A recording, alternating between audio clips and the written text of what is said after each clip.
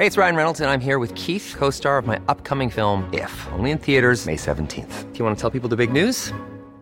All right, I'll do it. Sign up now and you'll get unlimited for $15 a month and 6 months of Paramount Plus Essential Plan on us. MintMobile.com/switch. Upfront payment of $45 equivalent to $15 per month. Unlimited over 40 gigabytes per month. Face lower speeds. Videos at 480p. Active Mint customers by 531.24 get 6 months of Paramount Plus Essential Plan. Auto renews after 6 months. Offer ends May 31st, 2024. Separate Paramount Plus registration required. Terms and conditions apply if rated PG. Hiring for your small business? If you're not looking for professionals on LinkedIn, you're looking in the wrong place. That's like looking for your car keys in a fish tank. LinkedIn helps you hire professionals you can't find anywhere else, even those who aren't actively searching for a new job but might be open to the perfect role. In a given month, over 70% of LinkedIn users don't even visit other leading job sites. So start looking in the right place. With LinkedIn, you can hire professionals like a professional. Post your free job on linkedin.com/people today. Why don't more infant formula companies use organic, grass-fed whole milk instead of skim? Why don't more infant formula companies use the latest breast milk science? Why don't more infant formula companies run their own clinical trials? Why don't more infant formula companies use more of the proteins found in breast milk? Why don't more infant formula companies have their own factories instead of outsourcing their manufacturing? We wondered the same thing. So we made ByHeart, a better formula for formula. Learn more at byheart.com. This is an Apostrophe podcast production.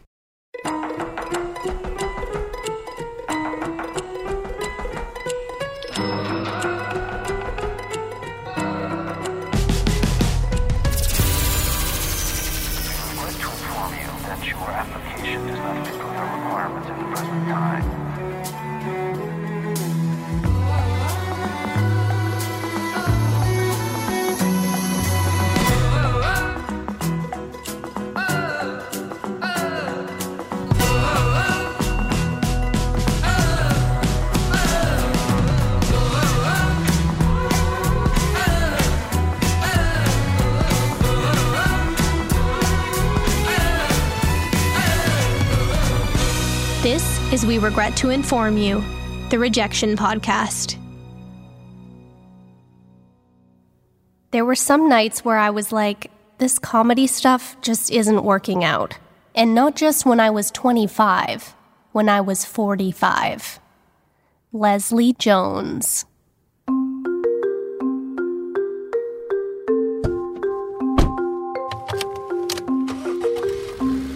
When Leslie Jones was in high school, her family picked up and moved across the country.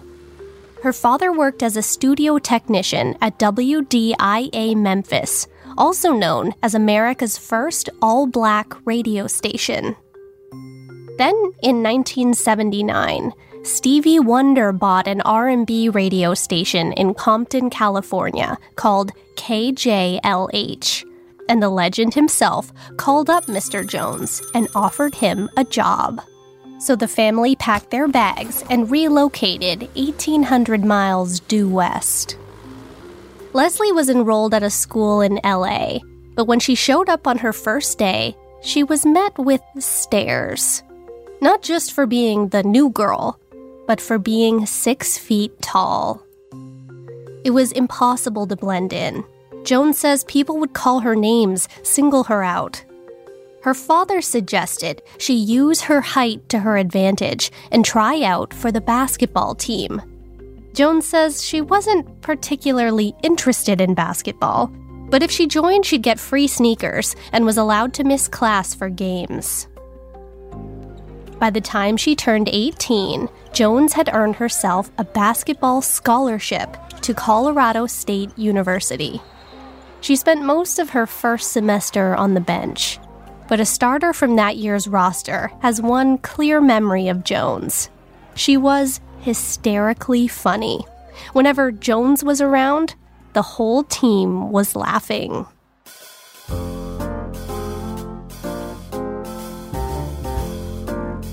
Jones wasn't really sure what she wanted to do with her life. If she pursued basketball, she could play overseas. Sure, she wasn't passionate about the sport, but at least it was a discernible path. On the other hand, she could go into electronic engineering like her dad, or maybe she should become a lawyer. While Jones was hemming and hawing over her options, a friend decided to take matters into her own hands. She signed Jones up for a comedy contest called Funniest Person on Campus. But here's the kicker. She didn't tell Jones until just 2 days before the event. Jones said, "Are you crazy?" Sure, she liked telling jokes, but she never thought of herself as a comedian. That didn't matter. Her friends insisted. They said, "I think you can do it. Just go up there and talk like you talk to us." So Jones channeled her idols, Lucille Ball, Carol Burnett, Richard Pryor, and Red Fox, and she wrote a little set. The next day, with all her friends in the audience, she stepped on stage. The second the spotlight hit her face, Jones says she stopped questioning what she would do with her life. She knew. The mic felt like an extension of herself. The stage felt like home. And then, the sweetest sound she'd ever heard. Laughter. Jones won that night. Funniest person on campus. Within 1 week, she'd quit the basketball team, dropped out of Colorado State, moved back home to Los Angeles, and started calling up comedy clubs.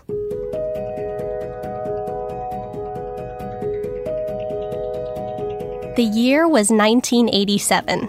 Exactly 1 month had passed since 19-year-old Jones was declared funniest person on campus, and she landed herself on the bill at the legendary Comedy Store in West Hollywood, a storied stand-up club on Sunset Boulevard where David Letterman and Robin Williams once got their starts. Jones' name was called, and she stepped on stage, delivering an updated version of her campus conquest. But that sweet sound of laughter never came. No, instead she heard the dreaded sound, the rite of passage every comedian fears. Booing. Jones bombed. She ran off stage, burst out the club's front door, and threw up all over the sidewalk. Once the sting of humiliation wore off, just enough, Jones was keen to get back onto the horse. She got herself a spot at another club as an opener for the main act. She wrote a bit about church and another about family. But the DJ scratched a song throughout her entire set.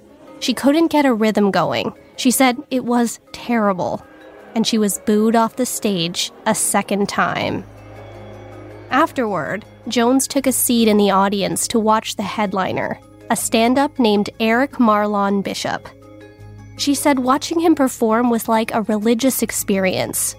She'd never seen a real comedian before, not in person. He had the audience in the palm of his hand. After his set, Bishop offered to take Jones to the local burger joint for some French fries and friendly advice. He said, "You could be good, but you have nothing to talk about yet. Go get your heart broken. Go break some hearts. Go get some bad jobs. Get fired. Go live life for a while. Then try again." Jones vowed right then and there to not step on stage again until she had something to say. Then she thanked the kind stranger for his advice. 2 years later, Eric Marlon Bishop would change his name to Jamie Foxx.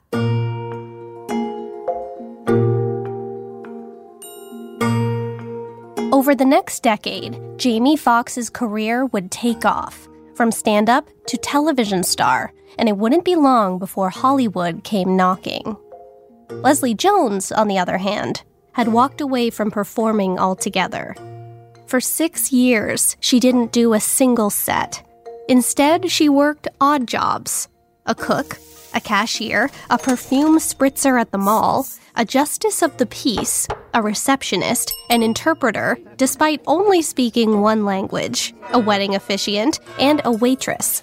She says she was the funniest server Roscoe's House of Chicken and Waffles ever had. She got her heart broken. Then, come the mid-90s, she felt the tug of the spotlight once again. A quick inventory of her life told her she'd, to quote Jamie Foxx, lived a little, and maybe amassed enough stories, enough material for a solid set. she got herself on the bill at a few black comedy clubs and told jokes about the plight of women, of black women, and the horrors of dating. And those jokes started to land. She wasn't earning any money, but she was earning respect on stage. There was something unique about Jones. Without saying a word, she was funny. Her piercing eyes, pauses, and toothy smile did a lot of the heavy lifting. Eventually, the laughs in those clubs landed Jones a spot on BET's Comic View, a bi-weekly stand-up comedy show aimed at showcasing up-and-coming comedians. It paid $150 per appearance, better than the nothing she'd been getting at clubs. Jones says after recording Comic View, she'd head back to her minimum wage gig at Roscoe's Chicken and Waffles, and customers would look at her funny. They'd say, "Didn't I just see you on BET?" She'd say, "Yup. So, breast and a wing or leg and a thigh?"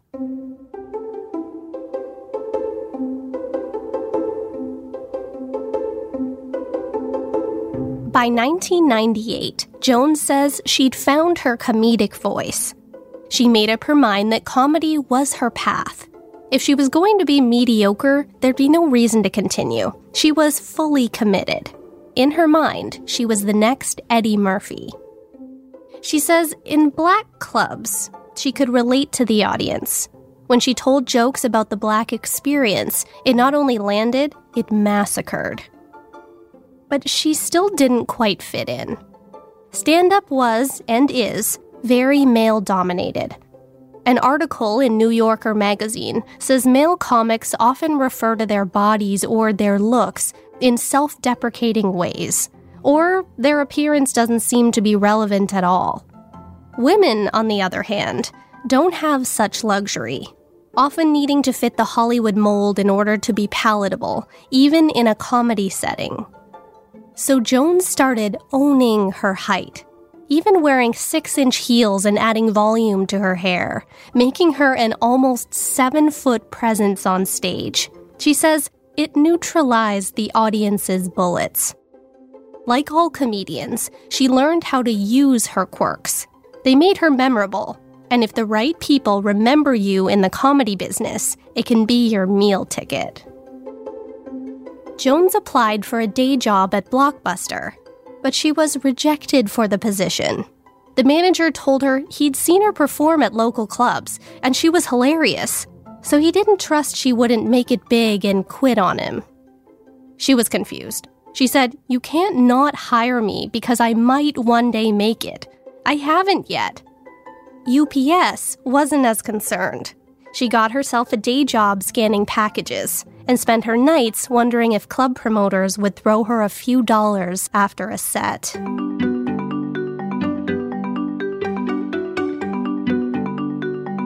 Jones performed at comedy festivals like Comedy Central's Laugh-A-Palooza, Just for Laughs in Montreal, the Urban Comedy Arts Festival, the Aspen Rooftop Festival, and the Bacardi by Night Tour. The latter, she won. First place. Her regular spot on BET's Comic View led to an appearance on HBO's popular stand-up series Def Comedy Jam. She appeared on Showtime at the Apollo, a variety show hosted by Steve Harvey, filmed at the legendary Apollo Theater in Harlem. She landed a small film role as a sergeant in Leslie Nielsen's comedy Wrongfully Accused. She made her television debut in a TV movie called Mermaid. She appeared on a comedy panel on Chelsea Lately. 2 years later, Jones landed a Canadian TV movie called The New Beachcombers.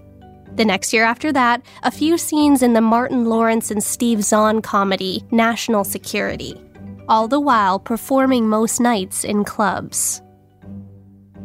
But by the year 2010, Jones turned 43 years old. While the minor parts on her CV helped pay her rent, they weren't getting her noticed by the gatekeepers of mainstream comedy.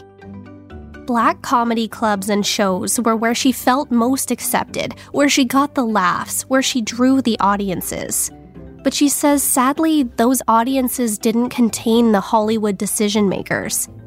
The bookers for The Tonight Show or the casting directors for big-budget films weren't sitting front row.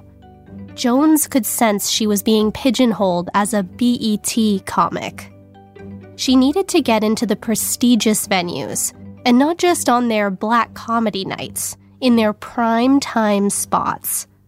So, like she vowed to Jamie Foxx 23 years earlier to only perform when she had something to say, she vowed again, this time to stop performing black-only venues or black-only nights and crack the mainstream. And the best place to start was the iconic Comedy Store, where she'd been booed off stage twice before. Hold that thought. We'll be right back.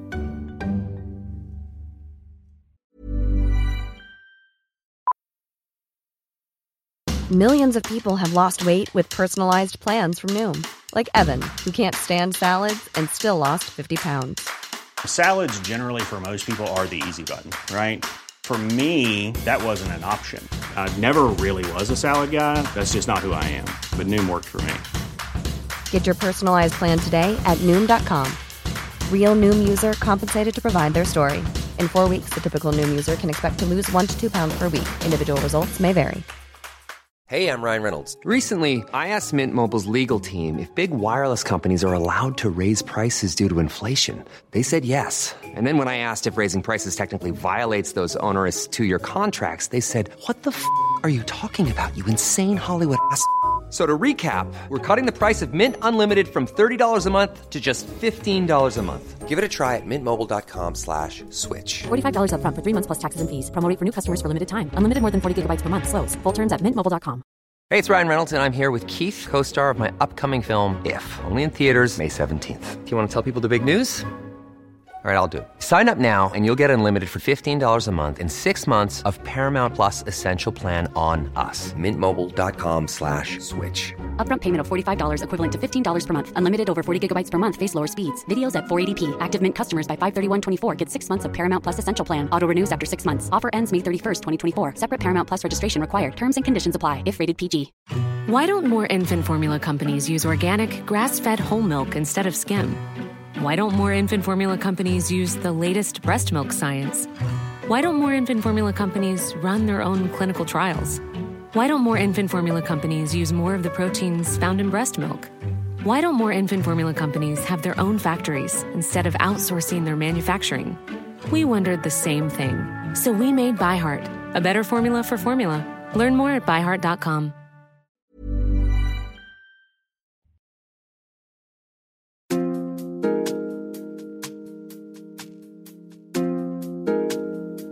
Jones was granted spots at the Comedy Store right off the bat, but at odd hours. Tuesday at 12:06 a.m., Sunday at 1:57 a.m. It wasn't good enough, so she confronted the venue's booker. She told him she wanted 10 p.m. Friday night, regardless of her race. Jones was granted the primetime spot. That Friday, Jones, quote, destroyed. She had the whole room in stitches. And it wasn't long before she was tapped by stand-up comedian and actor Cat Williams to open for him on his latest tour. Jones said she had $15 in her bank account at the time. It was a no-brainer.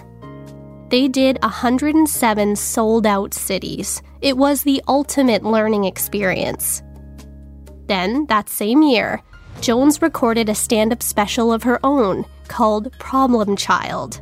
It was her first ever comedy video. She talked all things dating, basketball, and Oprah Winfrey. It appeared on Showtime, earning decent reviews. Soon, she even made an appearance on Dave Chappelle's latest tour. One night in 2012, after her set at the Comedy Store, Chris Rock approached Jones. He told her he'd kept an eye on her over the years, but now she was on a whole other level. He said, "You're ready." She said, "You're right, but I'm not going to make it unless someone like you gets me in front of the right people." So Rock took out his phone, pulled up his notes app, found one titled Funny People, and wrote down the name Leslie Jones.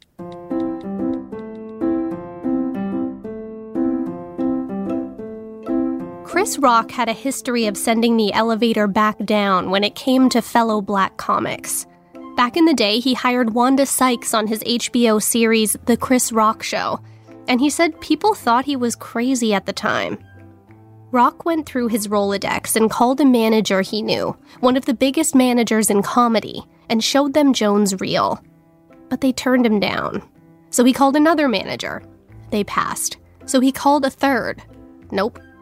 So Rock called a fourth manager, told them all about Jones' talents he personally would vouch for. But they weren't interested. Jones says by this point, every black comedian in the country knew what she could do. But even Chris Rock couldn't take her mainstream. Despite the victories over the last 25 years, both big and small, Jones had yet to make a regular paycheck in her chosen profession. It was one thing to be a struggling comedian at 25, but Jones was 45 years old. She says there were many days she just felt like quitting. Most days, actually. Maybe this comedy thing just wasn't working out. Little did she know, across the country over at 30 Rockefeller Plaza, there were conversations going on. As the story's told in The New Yorker, in 2013, Saturday Night Live unveiled its latest crop of cast members. 6 comedic actors, all of which were white, 5 of which were men. Despite the fact that since Maya Rudolph left the show in 2007, there hadn't been any black female cast members. When that information came to light, veteran cast member Kenan Thompson was asked to comment in an interview. Thompson was one of the 2 black men on the series at the time. He reportedly said, in auditions, SNL had just never found black female comedians that were ready. A quote Thompson has since adamantly stated was taken out of context. But regardless, the quote went viral. And as you can imagine, Twitter was not happy. And neither was Leslie Jones. One night at Inside Jokes Comedy Club in LA, Jones was asked about Thompson's comment. She said, "We're not ready? That's BS. I know I'm ready." That night, Jones delivered her set, and after her closing joke, she added, "And they say we aren't funny." She dropped the mic and walked off stage to a standing ovation. In the days and weeks following, the industry and the Twitter sphere started taking a closer look at the history of Saturday Night Live's diversity. Turns out, after 4 decades on the air as America's longest-running sketch comedy show, the series had only had 4 black women as regular cast members. It wasn't looking good for SNL. And that's when they reportedly started planning secret auditions for funny black women. Historically, SNL has sourced its talent from a handful of feeder troupes, including the Groundlings in Los Angeles, Second City in Chicago, and Upright Citizens Brigade in New York City, all of which were prestigious, none of which included Leslie Jones. Between those avenues, 100 women of color were selected to audition. Of that 100, 12 were given callbacks. A few days before said callbacks, one Lorne Michaels, the famed creator and executive producer of SNL, had dinner with Chris Rock. He told him about the search. And that's when Rock said, "You should look at Leslie Jones. She's the funniest woman I know." And with that endorsement from one of the top comedians in the country, Lorne Michaels agreed to give Jones a chance. Rock called Jones to tell her the good news. He said, "Someone's going to call you from SNL for an audition." Jones was shocked, then suddenly panicked. She said, "I'm a stand-up, not a sketch comedian. I'm not going to be able to do that." Rock told her to stop complaining, to go to the audition and just do what she did best. Then he hung up the phone. Callbacks were taking place at SNL's Studio 8H. By many a comedian, the studio, the series, and its fearless leader have all been described as intimidating.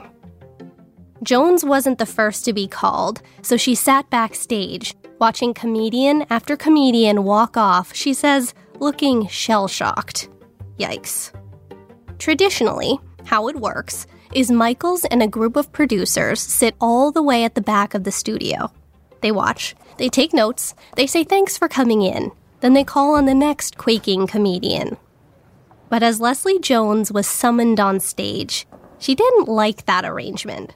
The studio was dark. She could barely see Michaels and his team sitting in the shadows.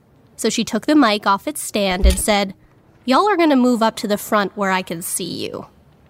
Lorne Michaels stood up and walked to the front row. Jones wasn't an impressionist or a mimic. She wasn't great at doing voices. She wasn't even a sketch comedian.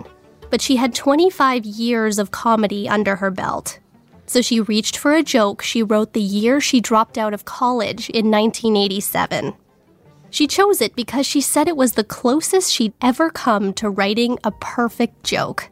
And by this point, she'd had countless performances perfecting its delivery. It was an autobiographical bit about a gangly teenager who longed to be a petite gymnast, complete with 2 cartwheels. She thanked them for their time. They thanked her for coming in. Jones walked off stage, flew back to Los Angeles, and waited. A day went by, 3 days went by, a full week went by. Then Jones heard the news. She didn't get the part. It went to Sashir Zameda.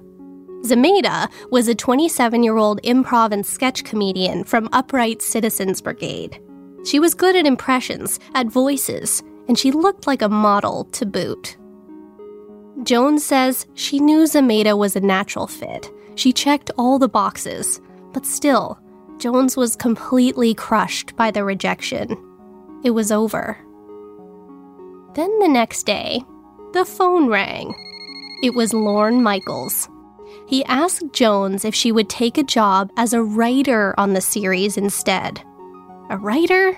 She said, "You know I have no idea how to do that, right?" She'd never even used Microsoft Word. But before she could think too hard about it, Jones was en route to Harlem. In a matter of weeks, she had a new job, a new address, and her first steady paycheck in comedy.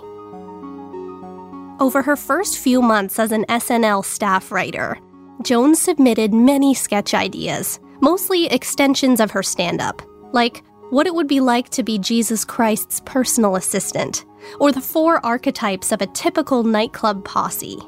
But they were all rejected. Not a single one made it to air. It was the writing equivalent of bombing, which was a feeling she wasn't used to anymore. Jones hadn't bombed in years. Then in the spring of 2014, Jones was plucked out of the writer's room and onto the stage for her first on-screen SNL debut, a segment on Weekend Update about dating, quote, in the time of slavery. It caused controversy. The editor for Ebony.com said the skit was offensive, but it did demonstrate Jones' obvious talent as a performer. Jones said she was taking cultural pain and making it funny. And if she does say so herself, she was brilliant. Suddenly, Jones was the talk of the town, quickly becoming a fixture on the weekly segment. Then she got the news.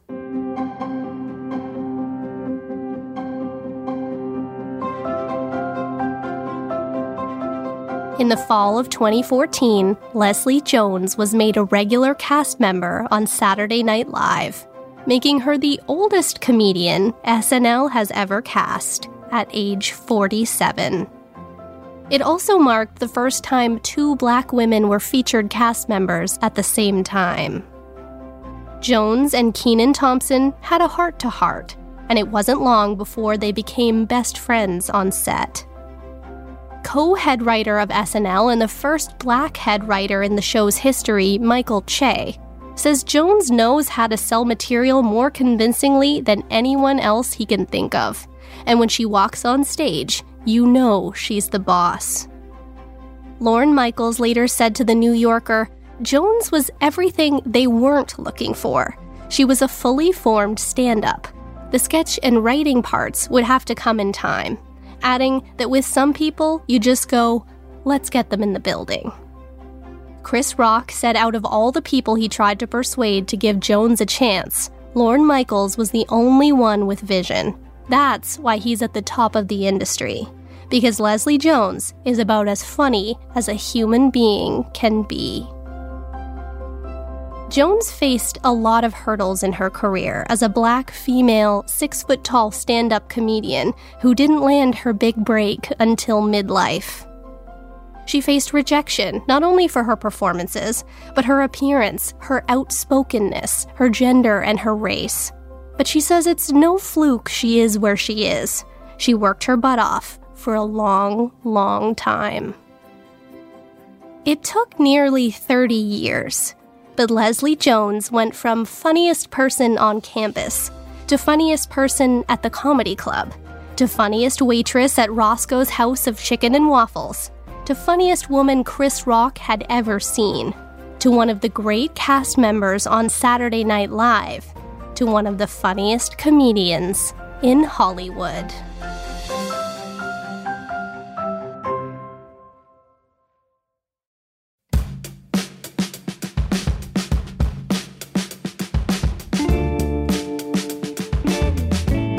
Age is a tricky thing. It can slowly drain your dreams. You try to break through, and it doesn't seem to happen. Sometimes the rejections continue for years. Then, an imaginary alarm goes off in your mind, and you feel you've crossed some kind of Rubicon in your career, a line between reasonable expectations and outright foolishness. An age marker that signals it's time to stop chasing your dream. Leslie Jones was 19 when she started pursuing a career in comedy. She was 47 years old when she finally stepped on stage at Saturday Night Live, the oldest person ever cast by SNL. But even though her confidence wobbled along the way, she never stopped believing. And think about this. In the comedy world, rejection isn't a polite, "thanks for coming in, we'll let you know," or a rejection letter that arrives in the mail a few weeks later. Leslie Jones literally got booed off stages. The rejections were in real time. They were visceral. Nothing seemed to work. All click, no ignition. But she licked her wounds and tried again. She kept making small advances, landing more and more opportunities to get better. But she still wasn't earning a steady comedy paycheck. Then came the Saturday Night Live audition, where she had to overcome two huge fears. First, she was a stand-up, not a sketch comedian, but she did it anyway. And when she was offered a writing job by Lorne Michaels, she was fearful again because she wasn't a writer. But she took the chance anyway. As Leslie Jones says, trust and believe. The rest is comedy history. Lorne Michaels described Leslie Jones as everything they weren't looking for. And that's the nugget. That's the moment you have to remember from the Leslie Jones story. Age doesn't matter. How long it takes doesn't matter. All that matters is persisting until you hear the word yes. Never, ever give up.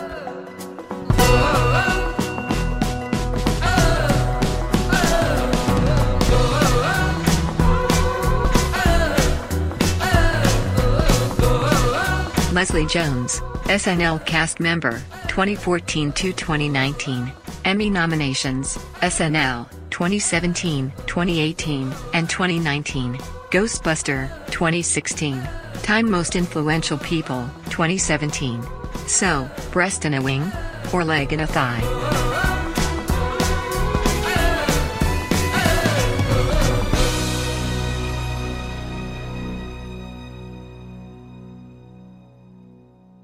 The Rejection Podcast is an Apostrophe Podcast production and is recorded in our Airstream mobile recording studio. This series is hosted and written by me, Sydney O'Reilly. Research, Allison Pinches. We regret to inform you our director is Callie O'Reilly. Engineer, Jeff Devine. Producer, Debbie O'Reilly. Theme music by Ian Lefevre and Ari Posner. Major sources for this episode are listed in the show notes on our website, apostrophepodcasts.ca/rejection. Follow us on social at @apostrophepod. If you enjoyed this episode, you might also like Short Stories in Television from Season 2. Rate and review this podcast wherever you like to listen, and while you're there, let us know of any rejection stories you'd like to hear. Why don't more infant formula companies use organic, grass-fed whole milk instead of skim? Why don't more infant formula companies use the latest breast milk science? Why don't more infant formula companies run their own clinical trials? Why don't more infant formula companies use more of the proteins found in breast milk? Why don't more infant formula companies have their own factories instead of outsourcing their manufacturing? We wondered the same thing. So we made ByHeart, a better formula for formula.